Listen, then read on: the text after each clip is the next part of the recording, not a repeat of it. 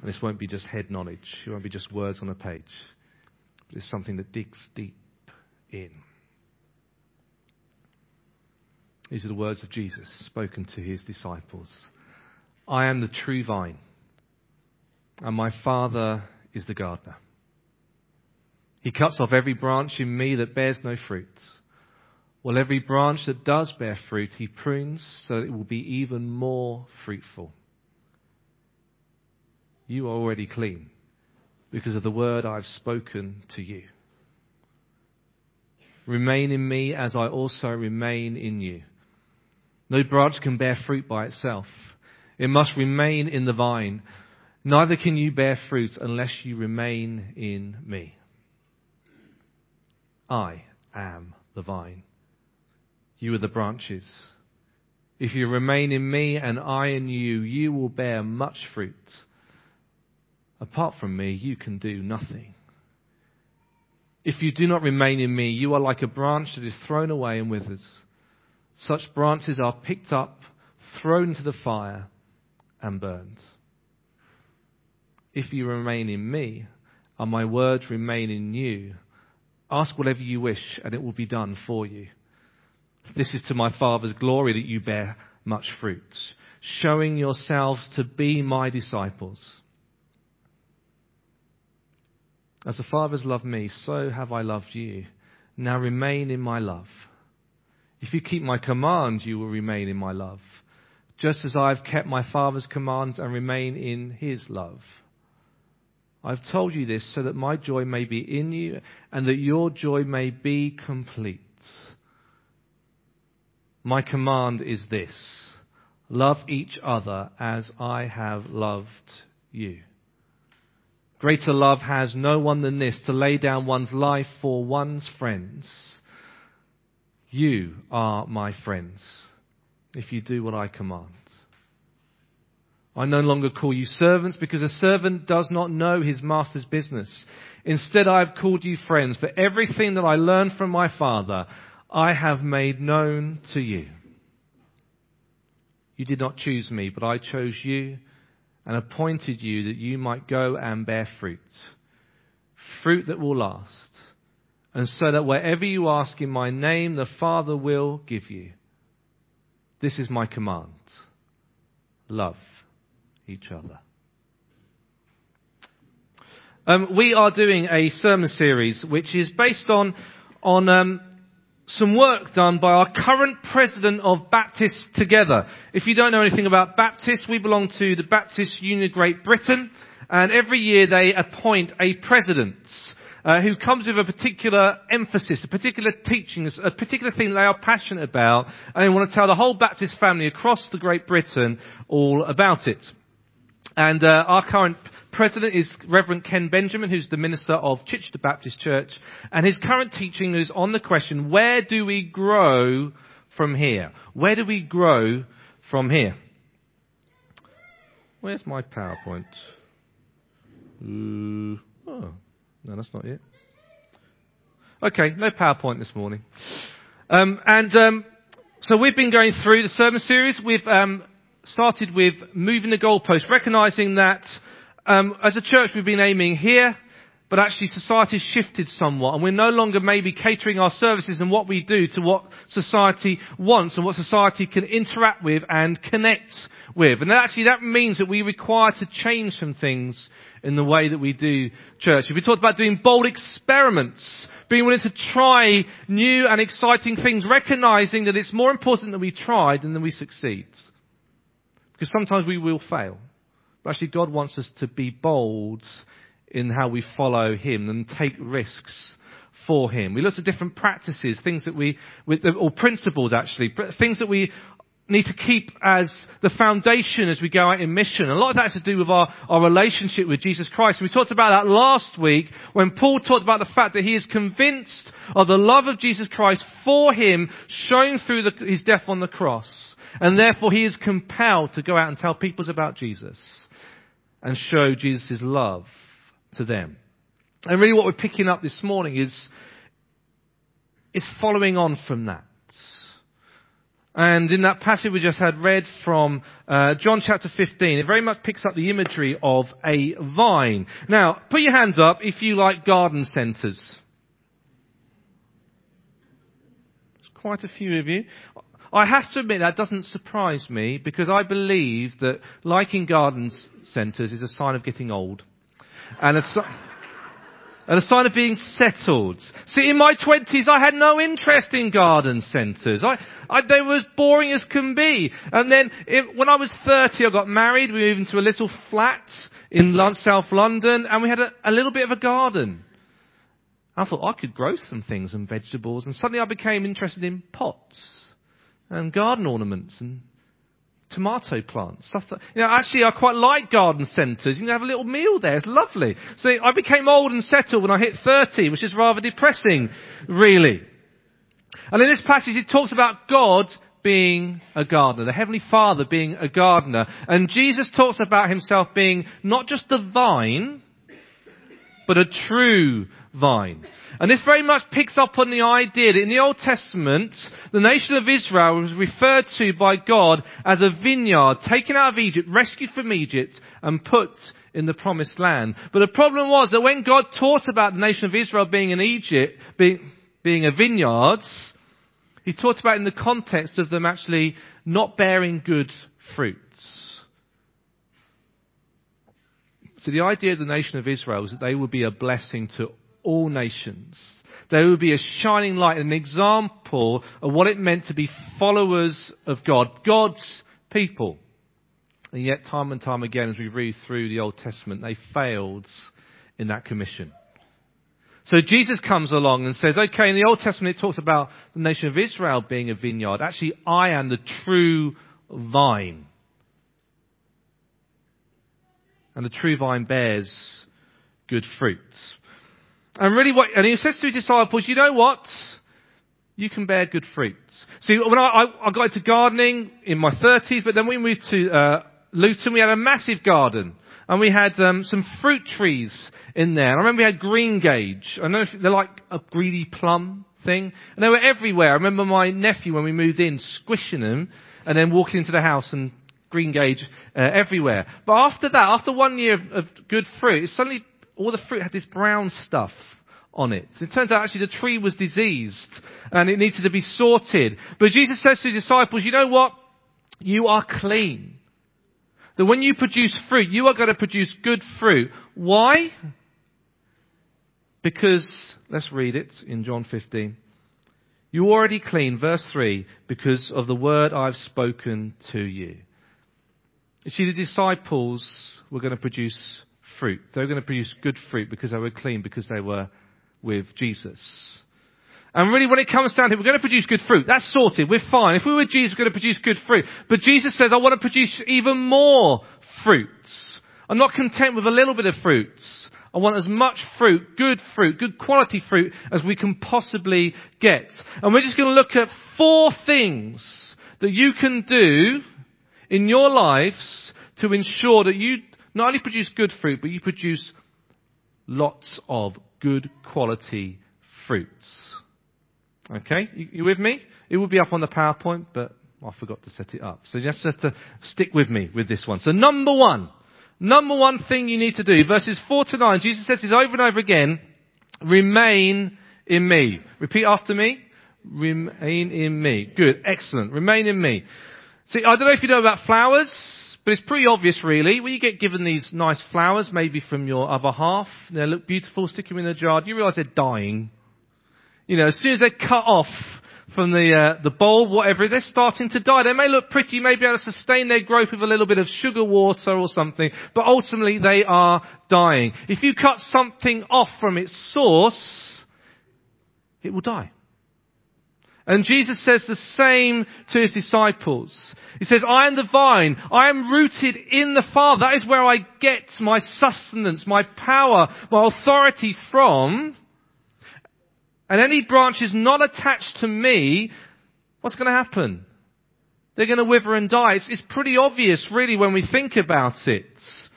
And if we think about that within a church context, because Jesus was talking to his disciples, and you can say, okay, so if we talk about the church as being the body of Christ, because Jesus talked about us being his body, actually people who step out of church and say, actually, I don't need church to be a Christian. I don't need church to be a follower of Jesus Christ. I can do it on my own.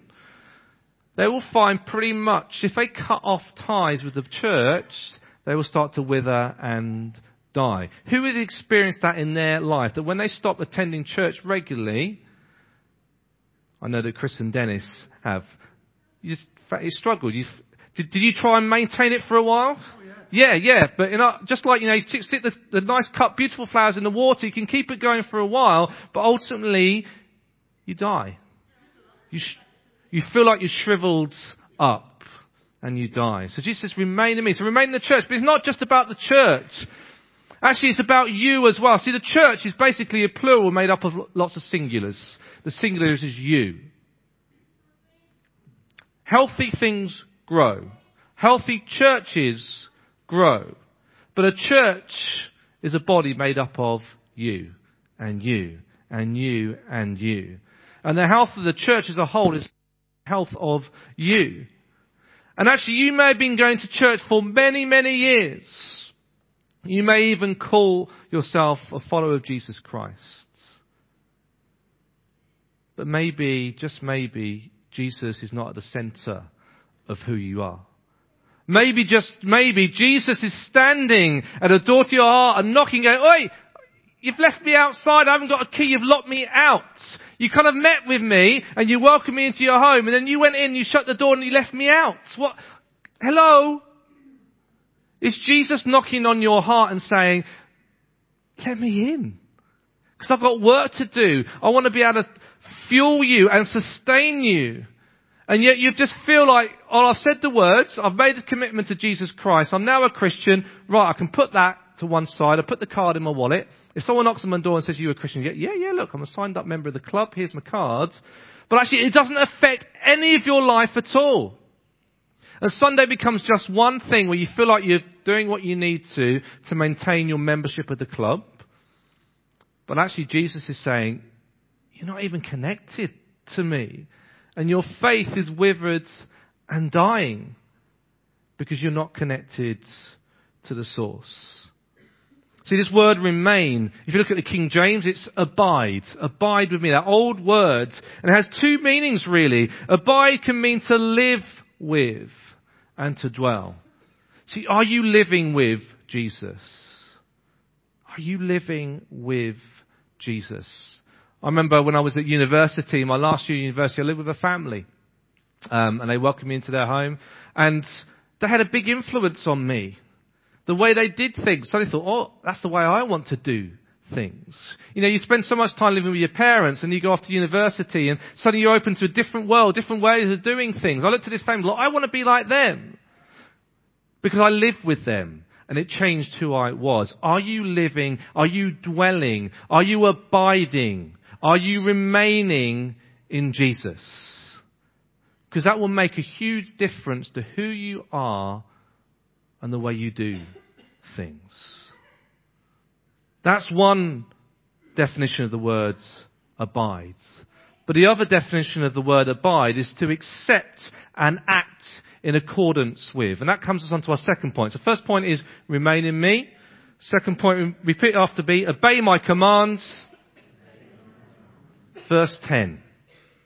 Jesus says, if you obey my commands, you will remain in my love, just as I obeyed my Father's commands and remain in his love. See, every now and then I've got 3 children. They go here on a Sunday morning, or they go to Messy Church on a Monday. It's Messy Church, I think it's this Monday, isn't it? There you go, that's a plug, Messy Church. Should be a great time after school tomorrow. And then sometimes they come back with some plant thing in a pot. They've got a pot of dirt, they've got a bit of bulb sticking out of it. They've obviously been doing something to do with Jesus, connecting it to growth. And they come home and I go, oh, that's lovely. And to my shame, I tend to put it to one side. Or maybe I do as much as to stick it outside on the table in the garden. And I don't do anything with it. Now, I've got one out in the garden at the moment. Actually, it has started to grow. It has started to grow. But it isn't going to get very far because it's stuck in a little pot. Also, I found in gardening that gardening is really complicated. Really complicated. Especially when you're starting to get vegetables and stuff and you've got to stick things in the right place. You know, don't stick shady plants in the sun. Don't stick plants that are dry and arid in wet conditions. You have to follow the instructions. Otherwise, yeah, it will grow, but it isn't going to grow very well. It can end up straggly or too small. Actually, if you want to bear fruit, if you want to grow, you need to follow the instructions. And actually, Jesus didn't come up with a selection of rules. You must do this and this. If you obey this, then you'll be okay. Actually, Jesus came and he showed the disciples and the people listening to him a different way of living, a different way of doing life, a different way of seeing the world, almost like an upside down kingdom. If you look in Matthew chapter 5, you have the Beatitudes, where Jesus says, blessed is, and he comes up with those whole different ways of viewing the world and living your life, which is so contrary to the world that we live in. And Jesus is basically saying, yeah, you can go through life and you can grow. But if you want to bear fruits, if you want to grow the best that you can, in other words, if you want to live life and life in all its abundance, then you need to live a different life. You need to obey my commands. You need to follow my way of doing things. So remain in me. Obey my commands. Third thing, and this is the difficult one. Repeat after me. Be open to pruning. Be open to pruning. Oh, dear.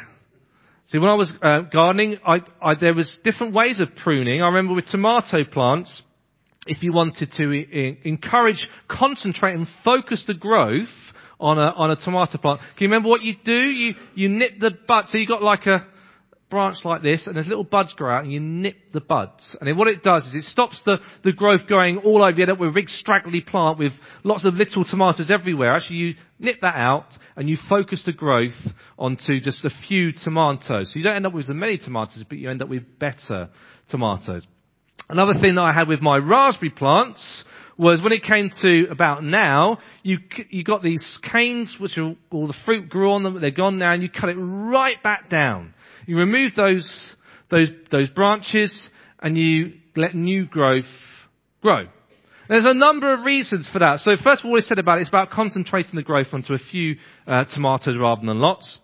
Also, you can clear loads of dead woods and lots of branches and leaves to increase air circulation and light getting to your fruit and your leaves. And then you remove the dead wood because sometimes the fruit will not grow again on the dead wood, or actually over time, the fruit quality reduces. And actually you get better quality fruit from newer growth than you do from old growth. So the point of pruning, cutting up a plant, which seems a little bit counterintuitive really when you think about it, is to improve the health of the plant and the quality and the size of the fruits. Our Heavenly Father wants to do the same in your life. And that sounds really painful, doesn't it? And actually, we spend so much of our life avoiding suffering and pain.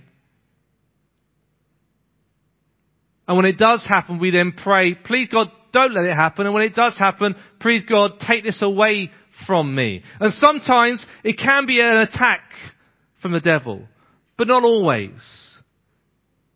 Because I'm sure that there are many examples here of people who have gone through times of suffering, times of illness, times of loss, times of financial difficulty.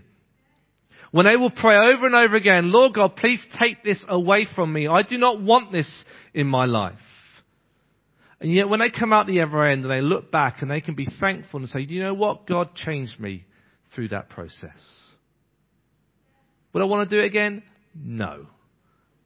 But I'm thankful to God that He has improved the quality of my fruits because of the difficulties that I have found myself in. sometimes through no fault of your own, sometimes through faults of your own. God is able to make something of that. And there's two ways. That's been very much an individual thing. But in the church, if we look a little bit bigger, in the church, God wants to prune Hawley Baptist Church. And we will have problems as a church if we say, I don't want to change. Don't take anything away. I find this in churches. You can start lots of new things, but it's almost impossible to stop anything. Because people don't want to stop, particularly if it's borne fruit in the past. Particularly if it's still bearing fruits. So you prune branches that are still bearing fruits so that new fruits can grow, which is a better and bigger quality. And we can struggle with that in church. We become possessive, that's not the right word, more just involved, and we find meaning in things that we do. And the idea of stopping that can be really hard for us. And we can crowd out new growth because we refuse to let go of those things that are old. God wants to prune us. And we need to know the difference between suffering because of the devil or suffering because God wants to change us. We need to know what things in our church we need to get rid of and those things that we need to keep. And that's where it comes into number 4. Pray. Repeat after me. Pray. So remain in me, Jesus says. Obey my command. Be open to pruning. Pray. So we need to go to God and say, what on earth is going on here? What do I need to do? Also, we need to look around and say, God, please bring growth to our church. Please change what's going on in our community. Please change what's going on in my life. It means stopping before starting. Because too often we just plough through life. We just start new things. And we don't think to stop and ask God, is this what you want me to do? See, verse 7 and verse 16, Jesus says, ask for anything and you'll get it. And we talked about this before in a previous sermon. That when we ask for things that align with Jesus' character, and they're for God's glory and they fit with His plan, when we listen to our Heavenly Father to find out what is it we're supposed to be doing, and God will give it to us. So remain in me, obey my commands, be open to pruning, pray. Talk to your Heavenly Father because you are a friend. You're not a servant or a slave. You can have insight into what the Master wants to do in your life and in the life of this church. But this remains with one last question.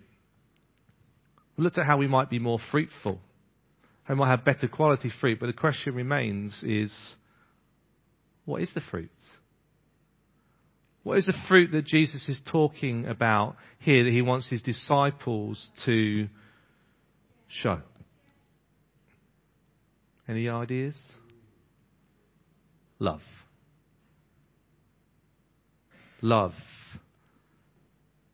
See, Jesus, it's almost like it starts in the Father with love. And Jesus remains in the Father and he gets that love. He gets that relationship. As He's loved, He loves in return. And He passes that love on to the disciples. He says, disciples, remain in me, be loved by me, and then you will feel that love as well. And then you will take that love and you will pass it on. It's like from the Father to the Son, to the disciples, and to everyone that they meet.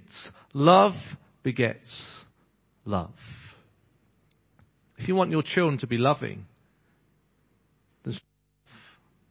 it just came to thought of a foster child who's never really known love. And has just been passed from pillar to post, from family to family, never really connecting, never really finding love. And then they find themselves in a family that does their utmost to love this difficult child.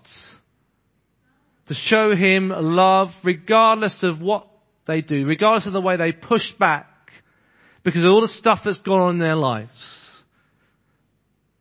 And as that child experiences that loving environment, that unconditional love, not only do they feel love, not only do they experience love, but they start to become more loving.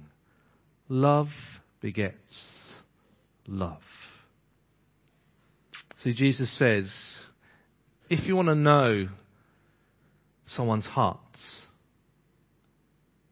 then look at their fruits. By their fruit you will know them. And he said to his disciples, by loving people, they will know that you are followers of me. What is your fruit? Is it love? Because the fruit shows where you are rooted. We're all going to produce some sort of fruit. Is it good? Is it bad? If you remain in Jesus Christ, if you obey his commands, if you be open to the work that Heavenly Father wants to do in your life, if you're willing to pray and listen to what God wants you to do, you will produce abundant, amazing, beautiful love.